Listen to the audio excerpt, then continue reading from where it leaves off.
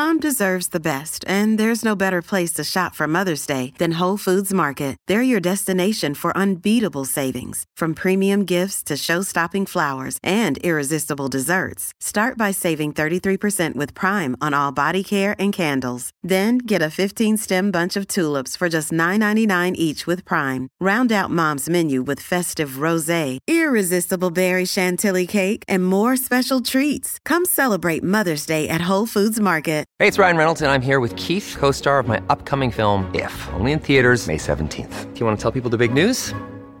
All right, I'll do it. Sign up now and you'll get unlimited for $15 a month and 6 months of Paramount Plus Essential Plan on us. MintMobile.com/switch. Upfront payment of $45 equivalent to $15 per month. Unlimited over 40 gigabytes per month. Face lower speeds. Videos at 480p. Active Mint customers by 531.24 get 6 months of Paramount Plus Essential Plan. Auto renews after 6 months. Offer ends May 31st, 2024. Separate Paramount Plus registration required. Terms and conditions apply if rated PG. Hello, everybody. This is Marshall Poe. I'm the editor of the New Books Network. NBN listeners like to read books and buy them. So we thought we'd tell you that right now, our friends at Princeton University Press are having a remarkable site-wide sale. You can get 50% off books, including ebooks and audiobooks, with the code 50, F-I-F-T-Y, at checkout until May 31. You can save some real money on Princeton University Press books. I encourage you to go there and check it out.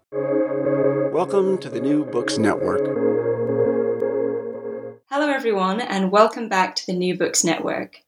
I'm your host, Catriona Gold. I'm a PhD candidate at University College London. And today I'm speaking with 4 interviewees about a new exciting edited collection called Marxism and America, New Appraisals. The book was published with Manchester University Press earlier this year, and it's a collection of essays, chapters on this topic. I'm going to let the authors say more about their chapters. I've got 2 authors with me and the 2 editors with me. So who I'm talking with today, let's run through. We've got Christopher Phelps and Robin Vandome, both of Nottingham University. So these are the editors of the book. And we've also got Mara Keir and Andrew Hartman. Mara is at Oxford University and Andrew Hartman is at Illinois State University. So I'm very happy to have all 4 of them here with me today. Welcome to the podcast, everyone. Thank you. Thank you. Thanks for having us. Thanks so much. All right. So I'm going to get going by asking Christopher and Robin, our editors, to tell us a little bit about themselves and how they came to put this book together.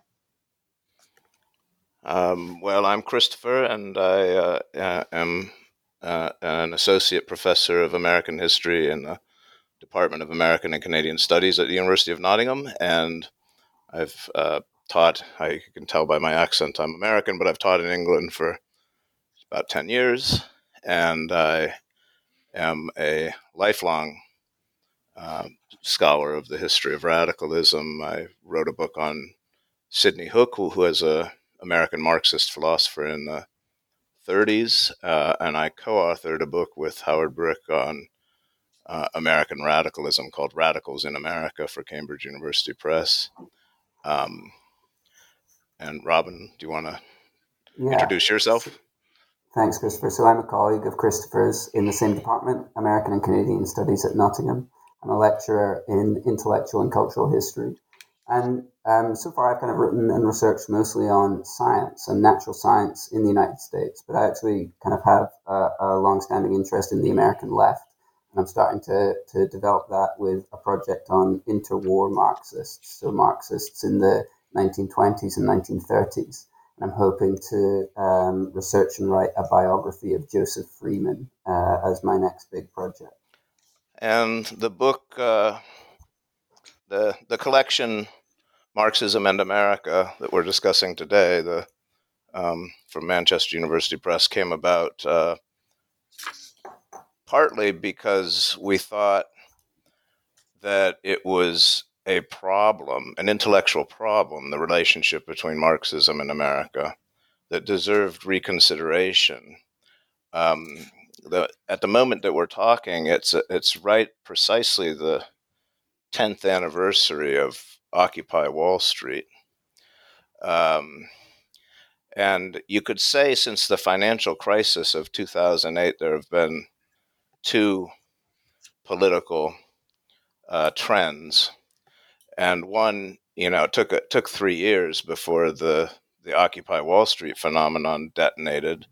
But that changed the conversation. The chant, "We are the 1%," the very idea of occupying Wall Street, blaming the financial crisis on the bankers and the financial elite, reintroduced a kind of class consciousness and class politics that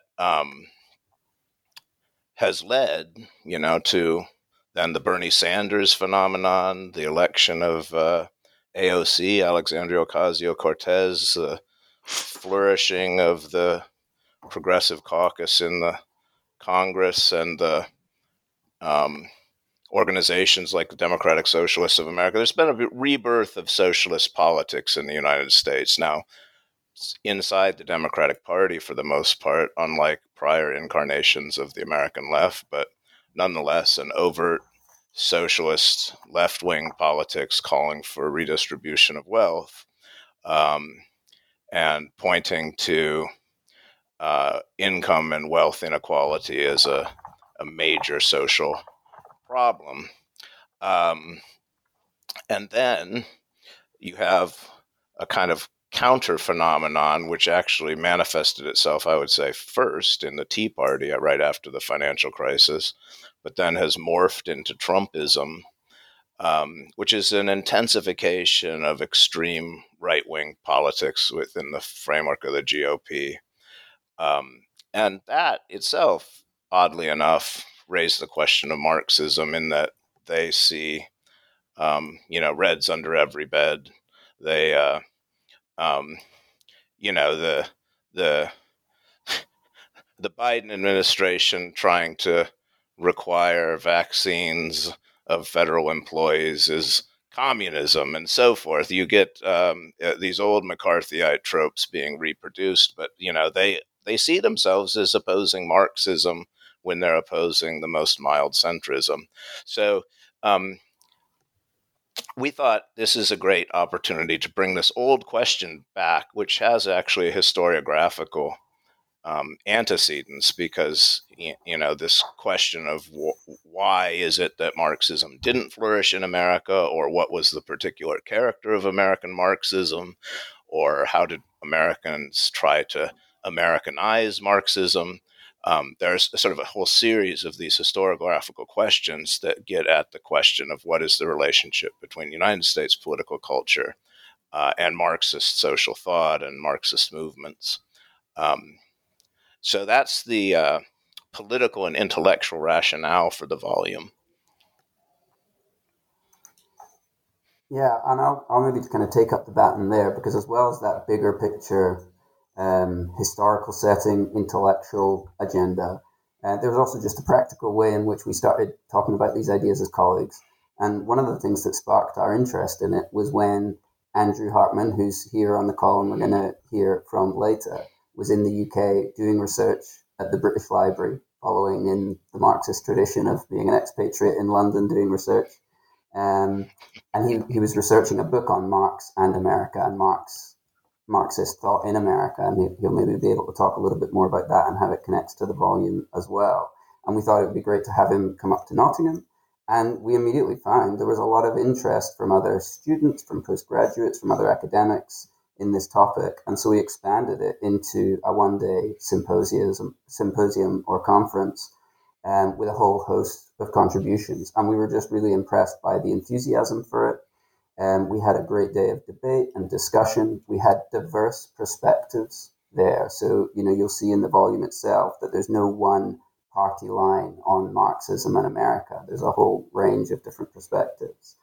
There's a big chronological range. Again, in the papers that have made it into print in this collection, we go from the role of Civil War memorialization and its impact on the Marxist and socialist left in the late 19th and early 20th century in a paper from Matthew Stanley, through to the cultural production of the left in the age of podcasts and its impact on millennials in an essay by Tim Jelfs.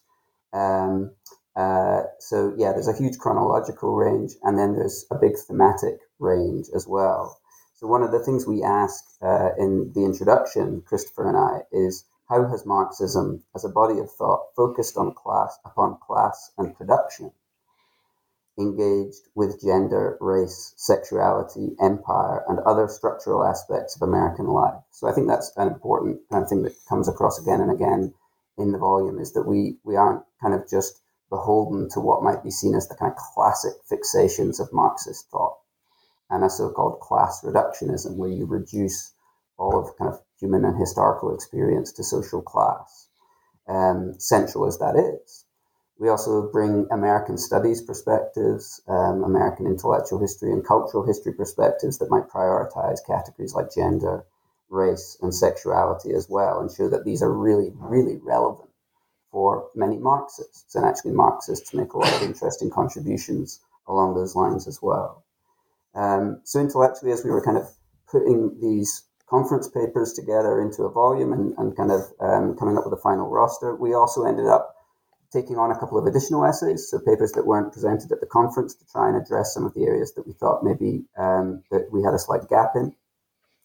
But we started to realize there's certain recurrent tensions and paradoxes within Marxism in particular, which the volume kind of spoke to. So I'll maybe just briefly go through those, because we expand on this a bit more length in the introduction.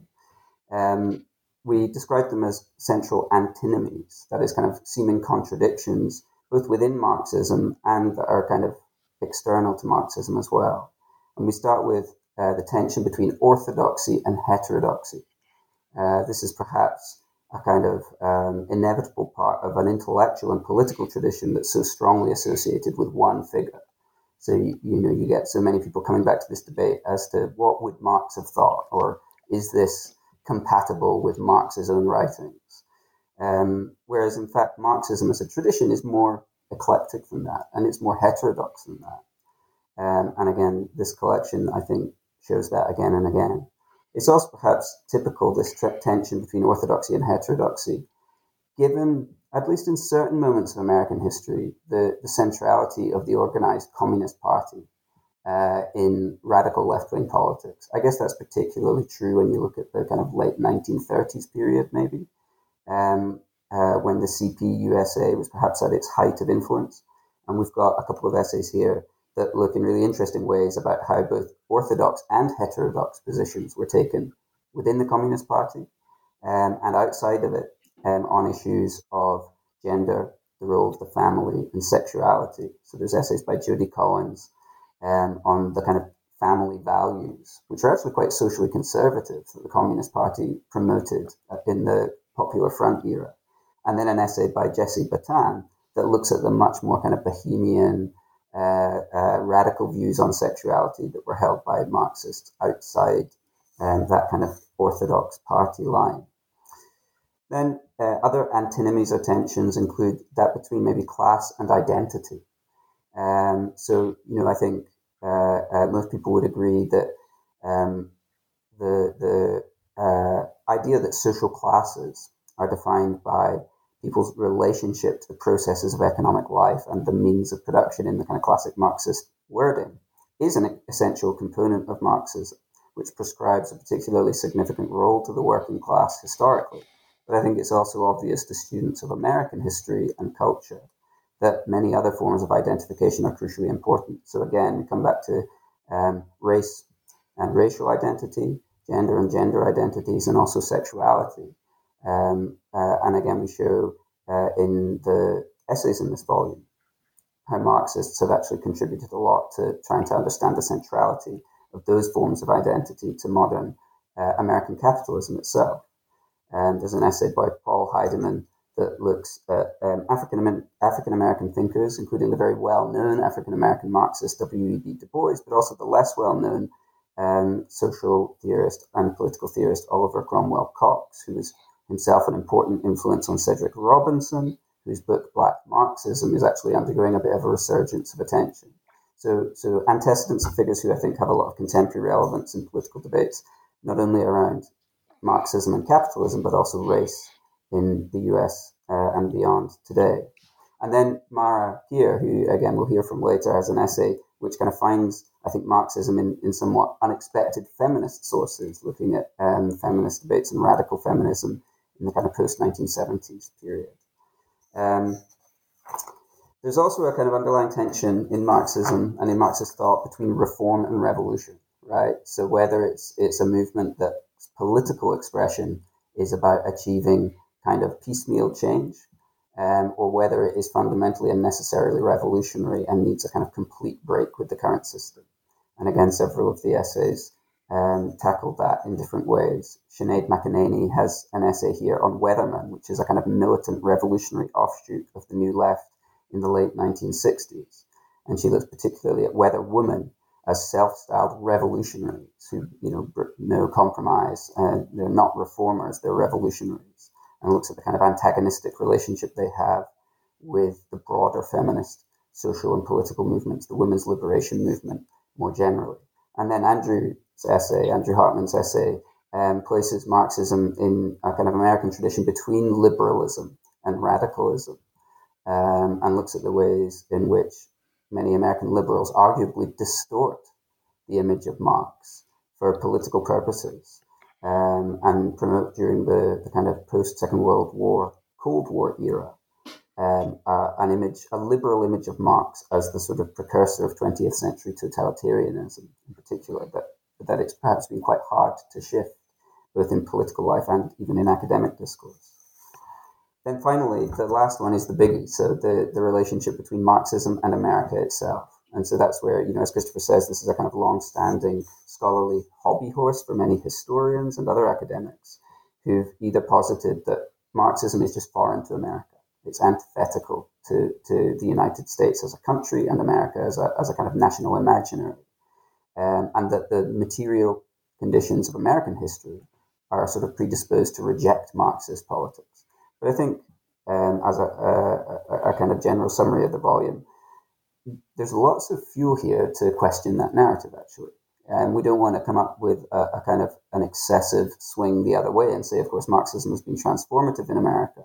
It's important to recognize the limits. But there's lots of specific examples where we can see Americans forging a sort of a particular American national tradition that is infused by and informed by Marxist ideas in various different ways. Thanks. That's really comprehensive and so helpful, like such good context for understanding this volume and its contributions. I was really pleased to see the kind of the gender and race emphases and this question of the family sort of coming up as well and recurring. This isn't your ordinary Marxist edited collection. We're kind of moving into a different place with it. So, was there anything I wanted to ask before we move on that any of you, including Mara and Andrew, wanted to say about the scope of the volume, or before we move on to Mara and Andrew's chapters? Well, I would just say that one of the things that I adore about the book is how eclectic it is. This is not your orthodox Marxism or your orthodox history of the intellectual genealogies and cultural impact of Marxism. And that openness has allowed to bring these new appraisals and this freshness to a range of essays that take on the question about the influence of Marx in the United States in new directions, which haven't been discussed before, whether it is student radicalism or podcasts or movies from the 1980s or all the literature that people talk about that have been produced by Marxist men and women in the novels. It's what makes it actually a really exciting collection, and I'm so glad to be able to participate in both the conference and the book itself. Yeah, I would add to what Mara is saying. So the conference there was so much energy. It was one of the highlights of my career. I really loved that day, just a one-day symposium. And when Christopher and Robin inquired about whether I wanted to contribute to an edited collection based upon the conference, I mean, I of course said yes, but I also was a little bit skeptical that the book would be able to replicate the sort of energy and excitement of that day. But I think insofar as a book can do that, it has done so in ways that Mara really highlighted. There's an eclecticism here that is exciting and challenges me. I'm writing a book, as Robin mentioned, titled Karl Marx in America. And this book has really, I'm sort of at the end point of writing that particular book, and this edited collection from Manchester University Press has really challenged me to rethink my thesis in some really productive ways. It's a really great book, and I hope that a lot of people will read it and assign it to their students, which I am doing in the spring because I'm teaching a class on Karl Marx and Marxism in America. And I'm lucky to have this book to be able to assign to my students.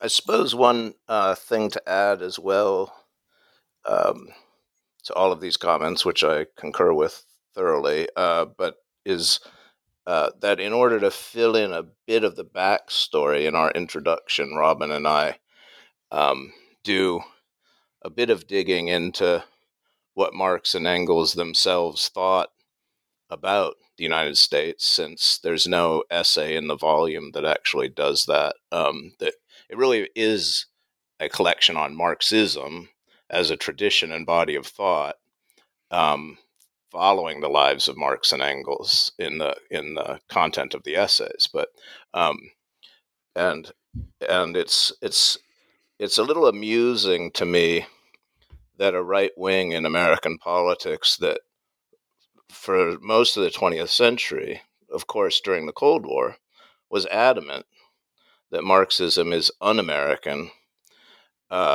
completely alien and antithetical to the United States, and now sees the country as virtually communist and socialist, and somehow that's been lost. Like they've lost the plot. But it also is interesting to me when we dug around that Engels begins his career. He's not really quite a Marxist yet, I must say, when he writes this. But he says the one place in the world where communism has been realized is America. And he's speaking, of course, about the utopian socialist experiments, the Fourierists and the Owenites, who are, creating these kind of agrarian communes, and later he would come to think of himself as a scientific socialist and to think of them as utopians.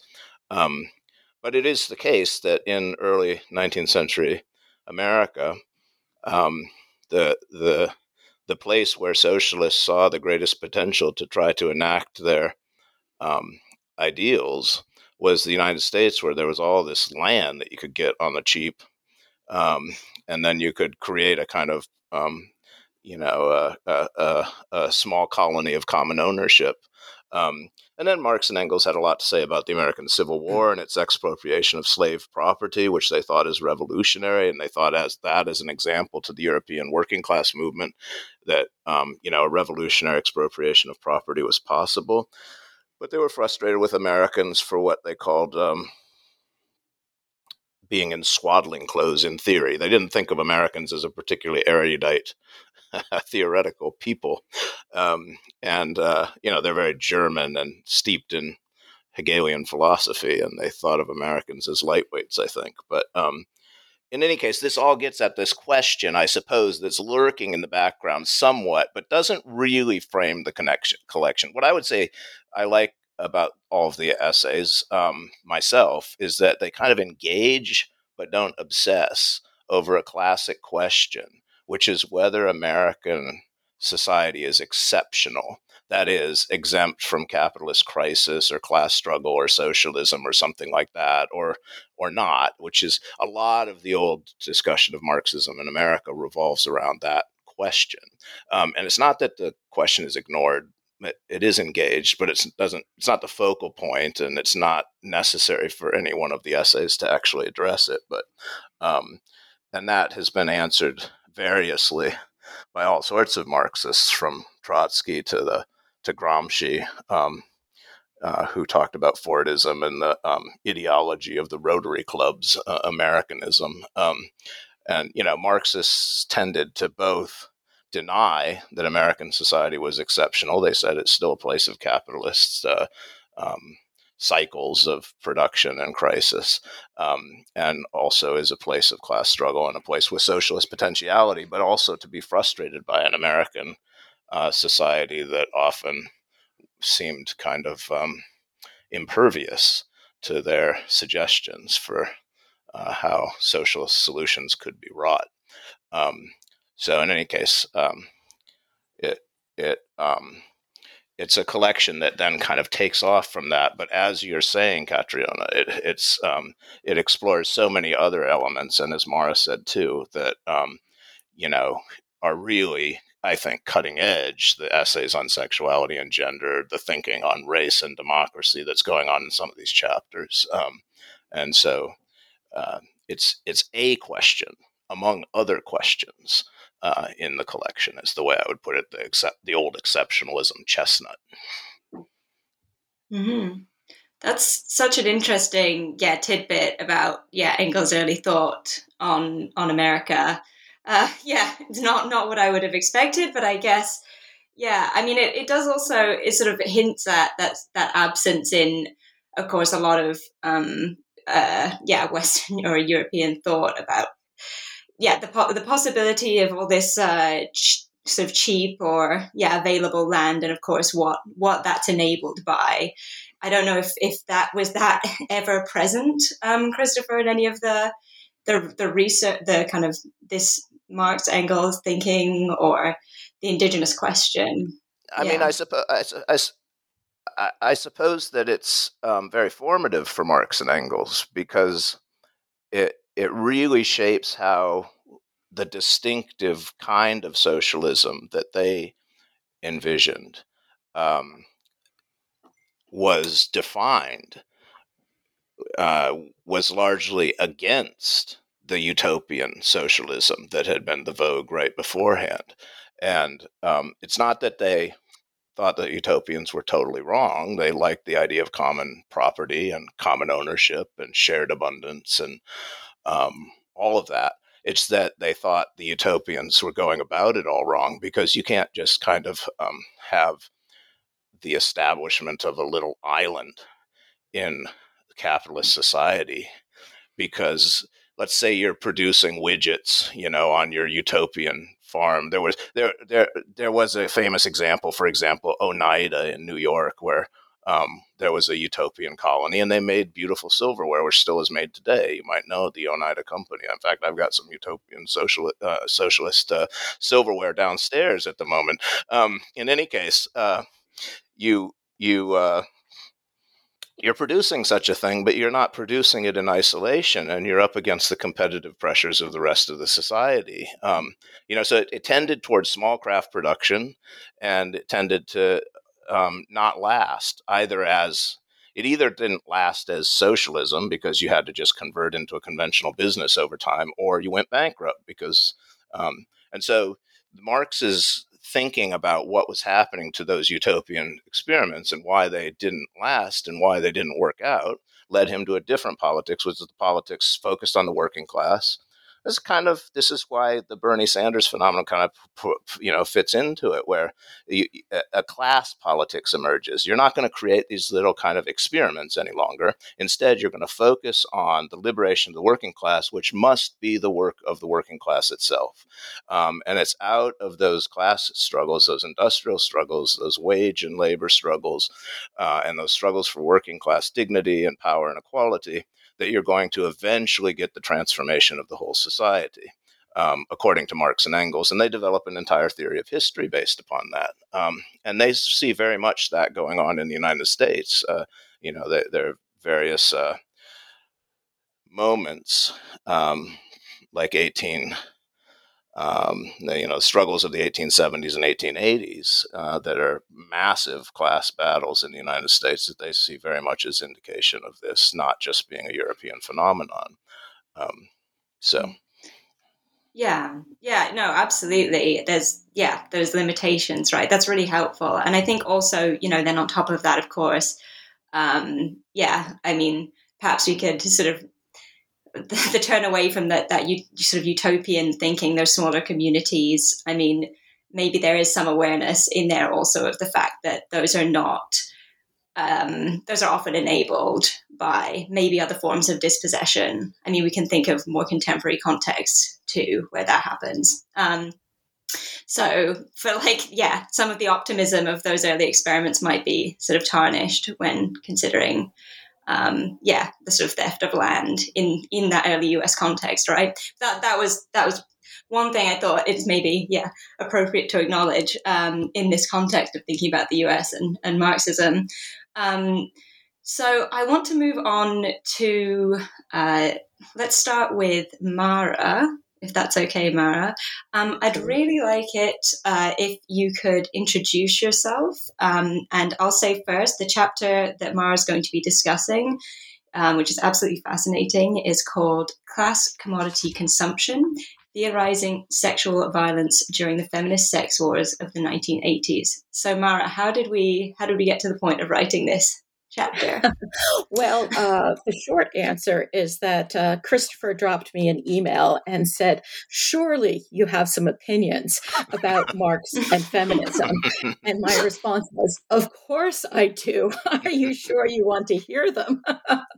And yes, he said, we would love to hear them. And I was able to present a much longer, much more rambling piece at the conference, but we tidied it up and tightened it up to address one of the big questions in second wave feminism, which is why did the fragmentation happen over pornography in what became known as the feminist sex wars in the 1980s?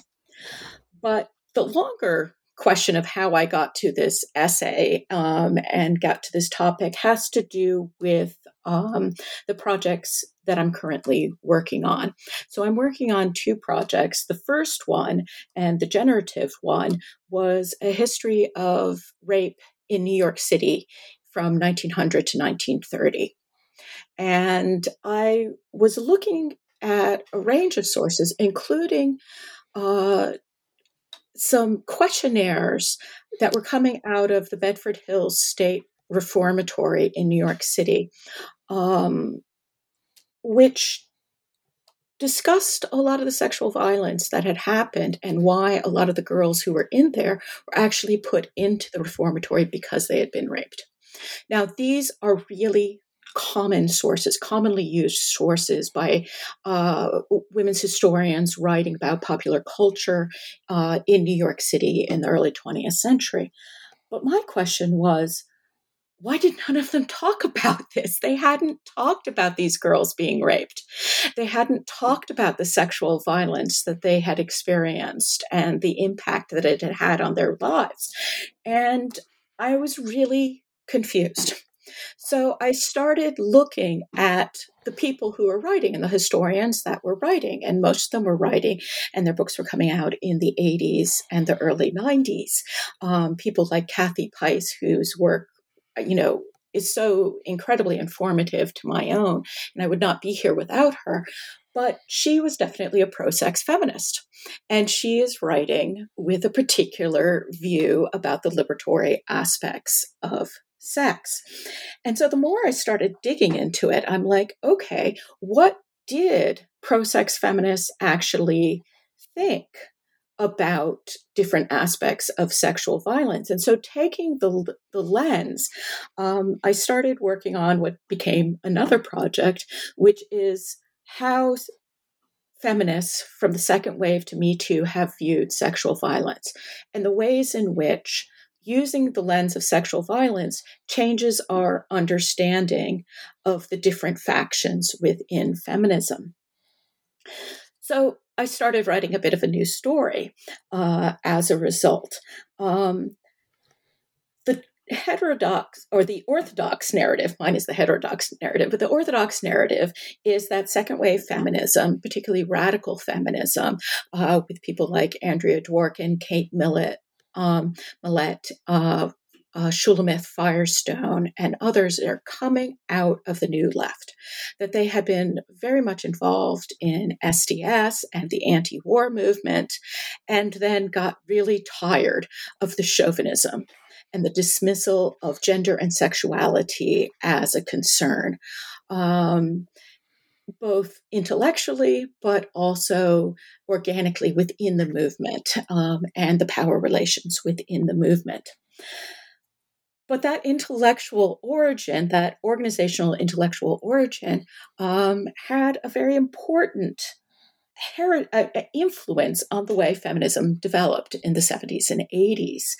The orthodox story goes that there was the fragmentation that happened over whether sex and pornography was good or bad in the 80s.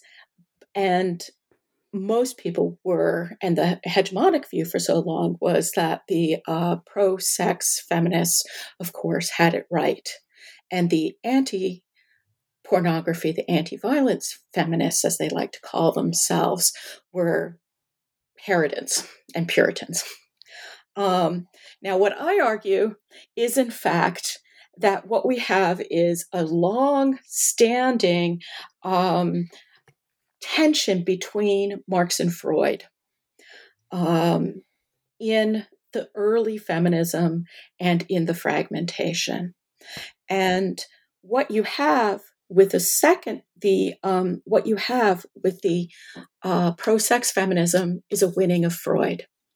And with the anti-violence feminists, you have a doubling down, a repudiation of Freud, and a doubling down on a more Gramscian idea of cultural hegemony and of the class impact but women as a class, not class economic, but the class impact of the commodification of women and of women's bodies and women's sexuality, and the way in which that discrimination and objectification keeps women back.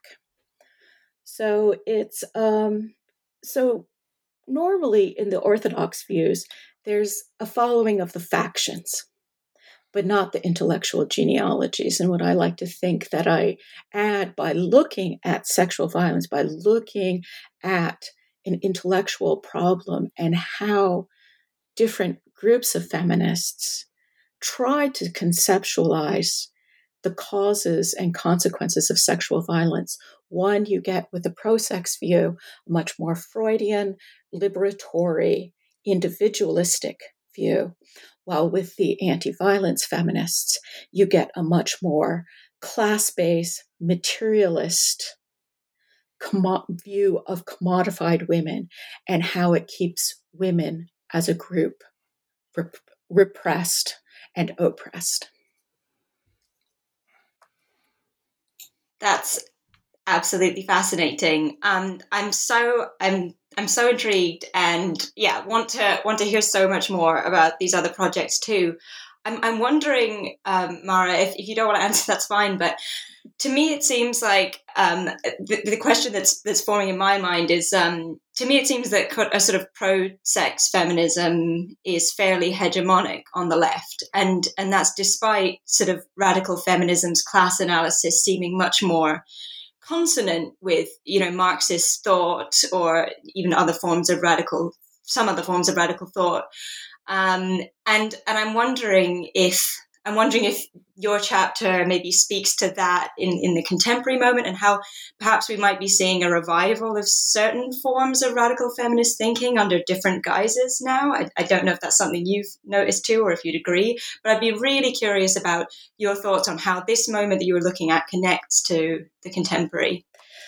Yeah, I think one of the big sort of elements or elephants in, not elements, but it's also an element, elephants in the room is the trans exclusionary gender critical women. who have taken on the term radical feminist. And one of the things that really sort of it didn't shock me, but it was so strongly there, was how a lot of the radical feminists like Shulamith Firestone, Kate Litt, and Andrea Dworkin were very trans-inclusive because they were against biological determinism, and they embraced an ideal of androgyny, which we would now call sort of a non-binary ideal. So one of the things that has happened is the way in which, since that time, is the way in which radical feminism as a term and as sort of an intellectual understanding has changed between then and now. And now there's this sense that radical feminism is very biologically essentialist, and is tied into this idea of women are women and men are men. And that there's never a twain. There is no non-binary gender fluidity. And I think I'm not going to tie it into some of the fragmentation. I'm not going to take the time now, but about some of the fragmentation that happened with the sex wars. But one of the ideas that one of the closing down that happened, one of the sort of roads not taken that happened in the 80s and 90s, had to do with this question of materialism and essentialism, and whether or not, we are culturally constructed, whether gender is culturally constructed or not. But it's this ongoing tension between Freud and Marx. And I think what we're struggling with now with something like Me Too is a fundamental shifting, and I would say, unfortunately, with this anti-trans discourse, we're struggling with new narratives, and there are a lot of new narratives being produced, and there are a lot of new templates for how we talk about gender. There are a lot of new templates for how we talk about sexual violence. Are men as a class responsible for women's oppression? Is it not all men? And people haven't had the time to theorize a lot of this work. So we are in this exciting, generative, difficult, exclusionary, but also inclusionary moment in which we're trying to figure out where we're going to go and how it's going to be theorized. And I hope collections like this and conversations like this will enable us to look at the radical heritage of gender and sexuality and how it's been conceived, to create an open, more liberatory, but also a less oppressive version of what it means to be radical. And if I could just interject a little bit as editor, I think Mara's essay is just phenomenal, and I see it, to answer your question, Catriona, that it's an intervention in our moment, which I see a revival of the strand of feminism that the kind of Dworkin, McKinnon radical feminism since the Me Too movement. I think people have been going back to that in a way that seemed that it would never happen again after the sex positive critique of them. And yet, I see Mara's essay as kind of a, there's an old Hegelian thesis, antithesis, synthesis. And if you take the radical feminist critique of pornography in the 70s as the thesis, and the sex positive feminists as the antithesis, and now we're grappling toward a synthesis in which you could be both sex positive and have a critique of sexual violence. I have to say, I told Mara I don't want to pick favorites in the volume. I love Mara's essay, but I think it's the one I disagree with the most. and we had a lot of conversation in the copy editing stage, shall we say? But she's got this line that really made me think about, where do the sex positive feminists of the sort of 80s take up the question of sexual violence? Nowhere, she says, and that really got me thinking. But the bigger question, to connect this all to Marxism, which I think Mara does in her essay, is that she an orthodox Marxist, maybe a more proper Marxist than anyone in this conversation, would would say that these radical feminists had departed from Marxism because they only care about sex as a social division. But Mara helps us understand how the very people who articulated such a worldview were deeply informed by reading Engels, and, as she says, grappling with Engels and Freud and Marx. And she makes a case for continuity, which, again, I resist, but I find highly intriguing and productive. And also, it really jumped out at me when I happened to be reading The German Ideology, which is one of the classic Marxist texts, that they're talking about that primordial moment in anthropological prehistory when class comes about. And they say it comes out of the family, it comes out of gender, it comes out of male domination and men seizing control and ownership. And so actually the original Marxist theory of the origination of class is a gender theory. Get your head around that. And so I'm learning from Mara, even as I'm arguing with Mara. So, well, that's a productive conversation then. I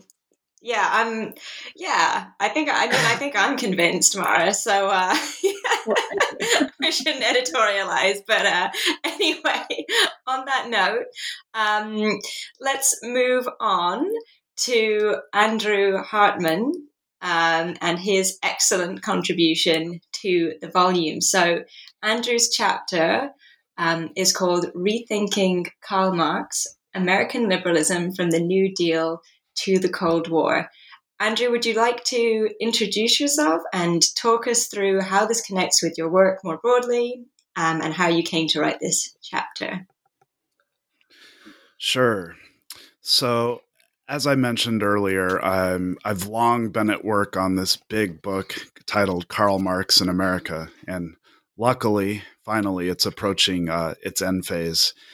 And when looking at so what it is essentially a reception history of Karl Marx from the 1840s to the present. Now, obviously, in the 1840s, there wasn't any reception of Karl Marx in the United States, but I'm very interested in the early phases of the book and what Karl Marx and Engels had to say about the United States and how their observations about the United States shaped more generally their theory of capitalism, because I think that's a really important sort of element of Marx reception going forward.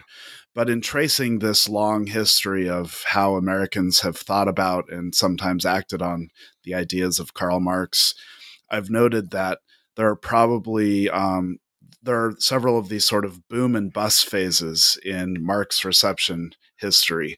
That is, there are times when lots of people, especially on the left, but not exclusive to the left, are reading Karl Marx, talking about Karl Marx, and Marx in some fashion informs the way they think about the world, and in particular, the way they think about American history and U.S. politics.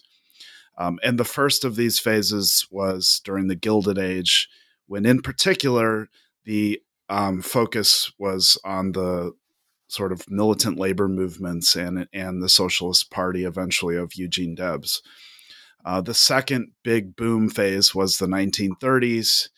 That's probably the time period in American history when more people, more Americans were reading Marx, thinking about Marx than perhaps at any other time.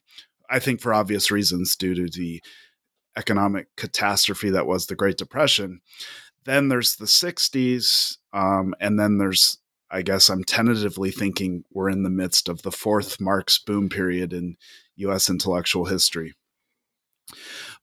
But one of the things I'm really interested in is how we go from boom to bust, why it is that there's this flourishing reception of Marx, and Marx is everywhere in the discourse. And then to some extent, Marx disappears, although I would argue what happened from, and so this is the sort of argument I make in the chapter that is under discussion right now, that the period of the early Cold War, so the 1950s, this is the McCarthy period, right? It's a conservative political period in many ways. There's a lot of repression of Marxist or socialist ideas during this time period. And so the obvious answer is that Marx quit flourishing because of the Red Scare, because of the Cold War, because the only nation in the world at that time that was organizing itself supposedly off Marxist principles, the Soviet Union, was then the declared mortal enemy of the United States, right? So any favorable impression of Marx was going to be extremely limited in that context. And so that's the obvious answer, and there is a lot of truth in why there was a shift in Marx reception from the 1930s to the 40s and 50s. But I discovered two things in really sort of digging into this intellectual historical research. First of all, I discovered that most of the liberal intellectuals during the 40s and 50s, in fact, did not ignore Marx. Marx was everywhere in their voluminous writings about American politics. But rather than a favorable impression of Marx, they used Marx as a sort of like ghost. Marx became a ghost in the machine for them. Marx was the antithesis of what it meant for them to define an American political tradition. And what these liberal intellectuals really did during the 1950s, 40s and 50s was redefine an American liberal political tradition. They invented one based upon their negative reading of Karl Marx. But the other thing that I discovered in this research is that it wasn't just the Cold War. It wasn't just anti-communism that made Americans sort of rethink Marx, made American liberals rethink Marx. It was also the New Deal. It was also FDR. And that this history actually begins in the 1930s, such that there's this sort of boom in Marx theory, and you have all of these left-wing intellectuals who are sort of hitting the libraries and trying to come up with a way to explain the Great Depression, a way to explain American history, and they're reading Marx and Marxist scholars intensely. And then all of a sudden, there's this shift in focus that you even see to some degree in the Communist Party, to some degree, and especially with the sort of larger milieu of the Popular Front, to sort of thinking about the New Deal and FDR as the way forward.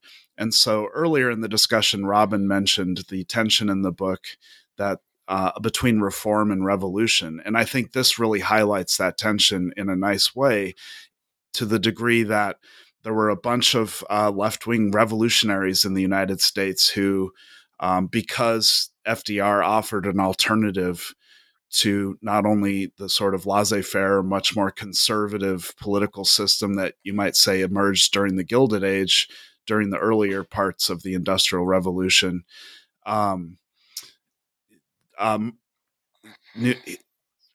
FDR and the New Deal offered an alternative to that, but also an alternative to Karl Marx that sort of softened Marxism in the United States, and then later paved the way for a much more conservative Cold War liberal view. And you can even see this in the origins of American studies. Now, a lot of people tend to think that American studies emerged, and Michael Denning has argued that American studies emerged in the 40s and 50s as a Cold War project, sort of to counter Marxism. On the one side, you have American exceptionalism. On the other side, you have Marxism. But in fact, some of the most influential early theorists of American studies, like F.O. Matheson, were leftists. They were members of the Popular Front. They had even tinkered with Marxism during the 1930s, but they had come to believe, as part of this larger Popular Front worldview, that Marx was not appropriate to an American radicalism. And so they really began, Matheson himself focused intensely on the American Renaissance, so these transcendentalist thinkers of the 19th century. But as a project, more generally speaking, American studies emerged as an attempt to be radical but not Marxist. And I think this, as much as anything else, lays the groundwork for Cold War liberalism. So the sort of like unfavorable view of Marx that emerges in the Cold War has a lot to do with the Soviet Union, has a lot to do with Stalin, but also has a lot to do with FDR, ironically. Okay, thank you. That's a great summary. And yeah, I'm wondering if you'd like to say anything else about sort of where you're going from here and how this chapter is going to connect with your future work.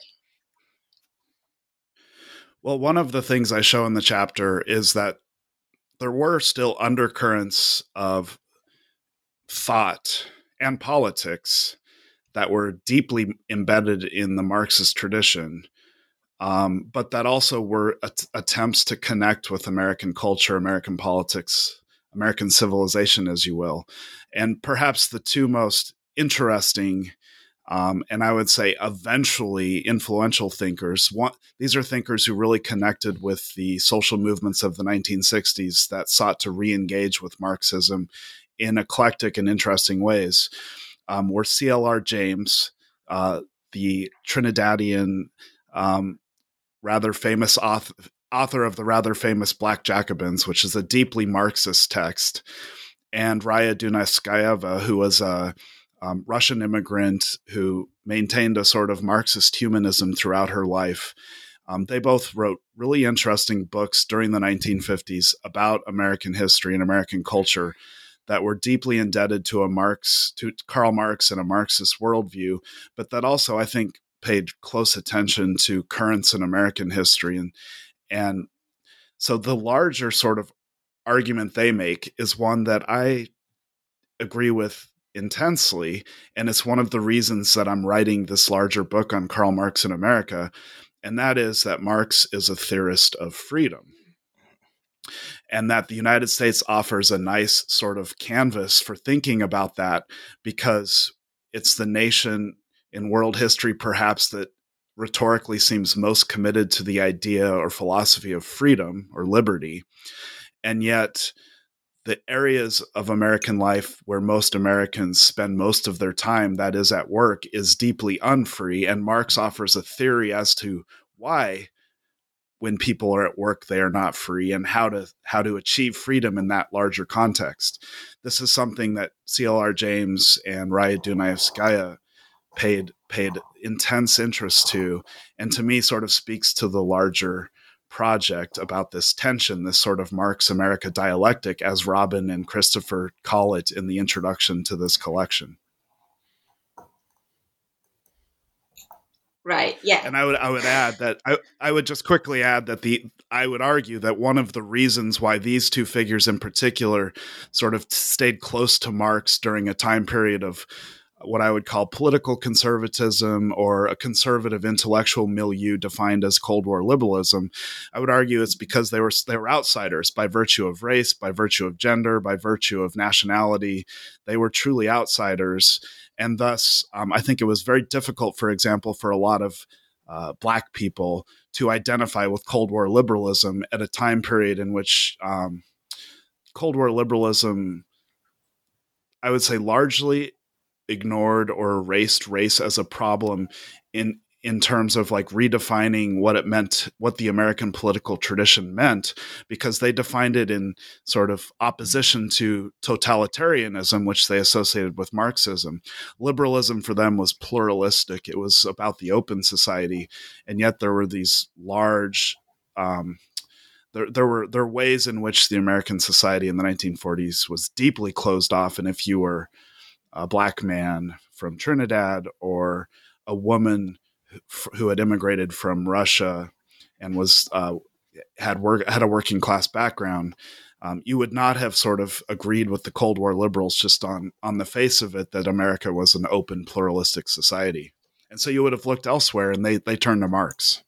Mm-hmm. Yeah, I think that kind of interplay is really, really interesting and important to think about. And thinking also about kind of how the security state, constructed, or, Hoover at least certainly saw or seemed to genuinely see civil rights activism as Russian agitation, right? And so if you're kind of put in that, right, put in that box, put in that, I mean, I'd love to hear your thoughts on that, because there's more to say about that and Black Lives Matter now too, and how that's been talked about. But that's a whole other conversation, maybe. But I wouldn't mind your comments on the historical or contemporary. Yeah. Well, just quickly, I think W.E.B. Du Bois, his biography offers like the most interesting trajectory here because, he's the first Black person to earn a PhD from Harvard. And so he's really sort of at the core of the American elite, American liberalism. And his earliest works, American liberals now and for a long time have claimed as part of the liberal tradition. And yet he increasingly, over the course of his life, becomes more and more skeptical of American liberalism or the American mainstream, such that by the 1930s, he writes one of the best works of American historiography, Black Reconstruction in America, which is a deeply Marxist text. It's eclectic in its Marxism, but I would argue it's deeply Marxist, or it's part of this larger Marxist tradition. Mm-hmm. At the time, he was reading Marx, thinking about Marx, and he sort of frames Reconstruction in a Marxist sort of overall worldview. But it gets even more interesting for Du Bois than that. He lived into his 90s, and by the early 1960s, he had joined the Communist Party and then emigrates to Africa. And both of those acts to me were like a final FU to the United States at a time period in which this is like his death. He died on the day of the March on Washington, right? So I think that aspect of Du Bois's biography is not well known enough and should become a part of the larger way in which we discuss the limitations of liberalism, for example. And if I could just take that forward a bit, Black Lives Matter is a telling example of what we were kicking around before, in that there's an interview with one of the three founders where she says, that this other co-founder of the organization Black Lives Matter and I both came into this steeped in Marxism. And that interview has been clipped and, used all over right-wing talk radio and Fox News and so forth to say Black Lives Matter is a Marxist movement. And it gets at the complexity of this topic because it affirms that Marxism indeed has informed certain thinkers in the United States, Black, labor movement, feminist, and so forth, who then were thought influencers or thought leaders, as the business press says, and made their mark. And yet, of course, it's a gross distortion to say that these entire social movements are Marxist. They aren't. Most people aren't conscious Marxists. And it gets at the kind of paradox of Marxism in America, in that Marxism has had probably more influence in seasoning American political life than it's given credit for. And yet it also can be exaggerated, the extent of its influence. And if I could also just speak to what I think is, Andrew's essay is outstanding, of course, but its strengths are, those of the rest of the collection, I think, in that, or it's maybe emblematic of a strength of the collection, if I could put it that way, in that it's clearly about intellectual history, political thought, and ideology. And a lot of the other essays are, a kind of study in ideology, if you will. How is a worldview shaped? How does it engage with the American landscape? And you get that in Du Bois is taken up also by Heidemann's essay. Nick Witham's fascinating chapter on Howard Zinn and how A People's History of the United States, was a bestseller, and a lot of Americans were reading it just to understand America, was written by somebody who was a heterodox Marxist, and that informed his writing of that popular book. And so you get that across the collection, and race, just like gender, is braided into these essays consistently, I think. So the idea that race and class are somehow, that you have to give up one or the other in your social thought, is belied by the many thinkers who have seen them as, inseparable, and that your understanding has to come to terms with both of them in American life. So.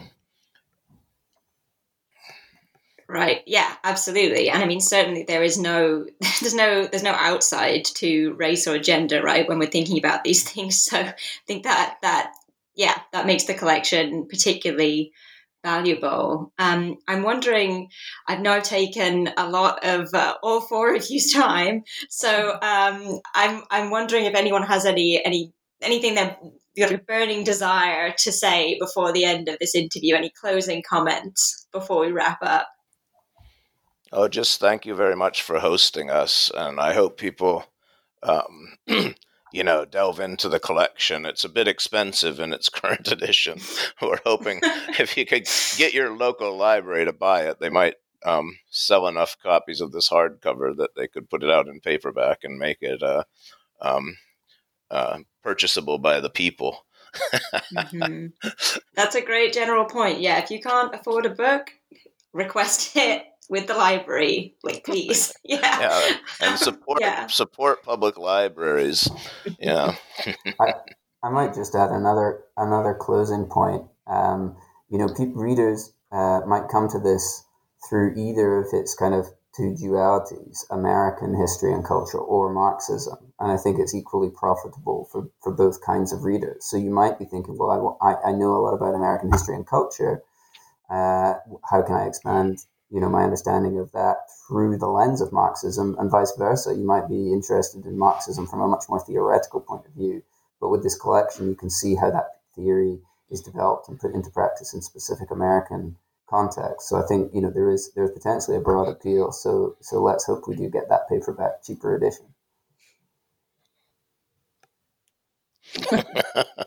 Amen to that. Okay, well, with everyone's hopes and prayers listening to this podcast, maybe we can actualize that paperback for us all. Thank you so much to all of you for being here. This has been we've been discussing Marxism and America, New Appraisals, which is an edited collection just come out with Manchester University Press earlier this year. The editors who are here with us today are Christopher Phelps and Robin Vandome, and we've also had the pleasure of speaking with two of the contributors, Mara Keir and Andrew Hartman. I'm Catriona Gold, your host. You can find me and most of my interviewees on Twitter, and I highly recommend you check out the book. Support your local bookstores, university presses, and if you can't buy a book, it's always a great idea, as we said, to request it at your university's library. Thanks so much, everyone, for joining me. Thank you. Thank you. Thank you. Thank you.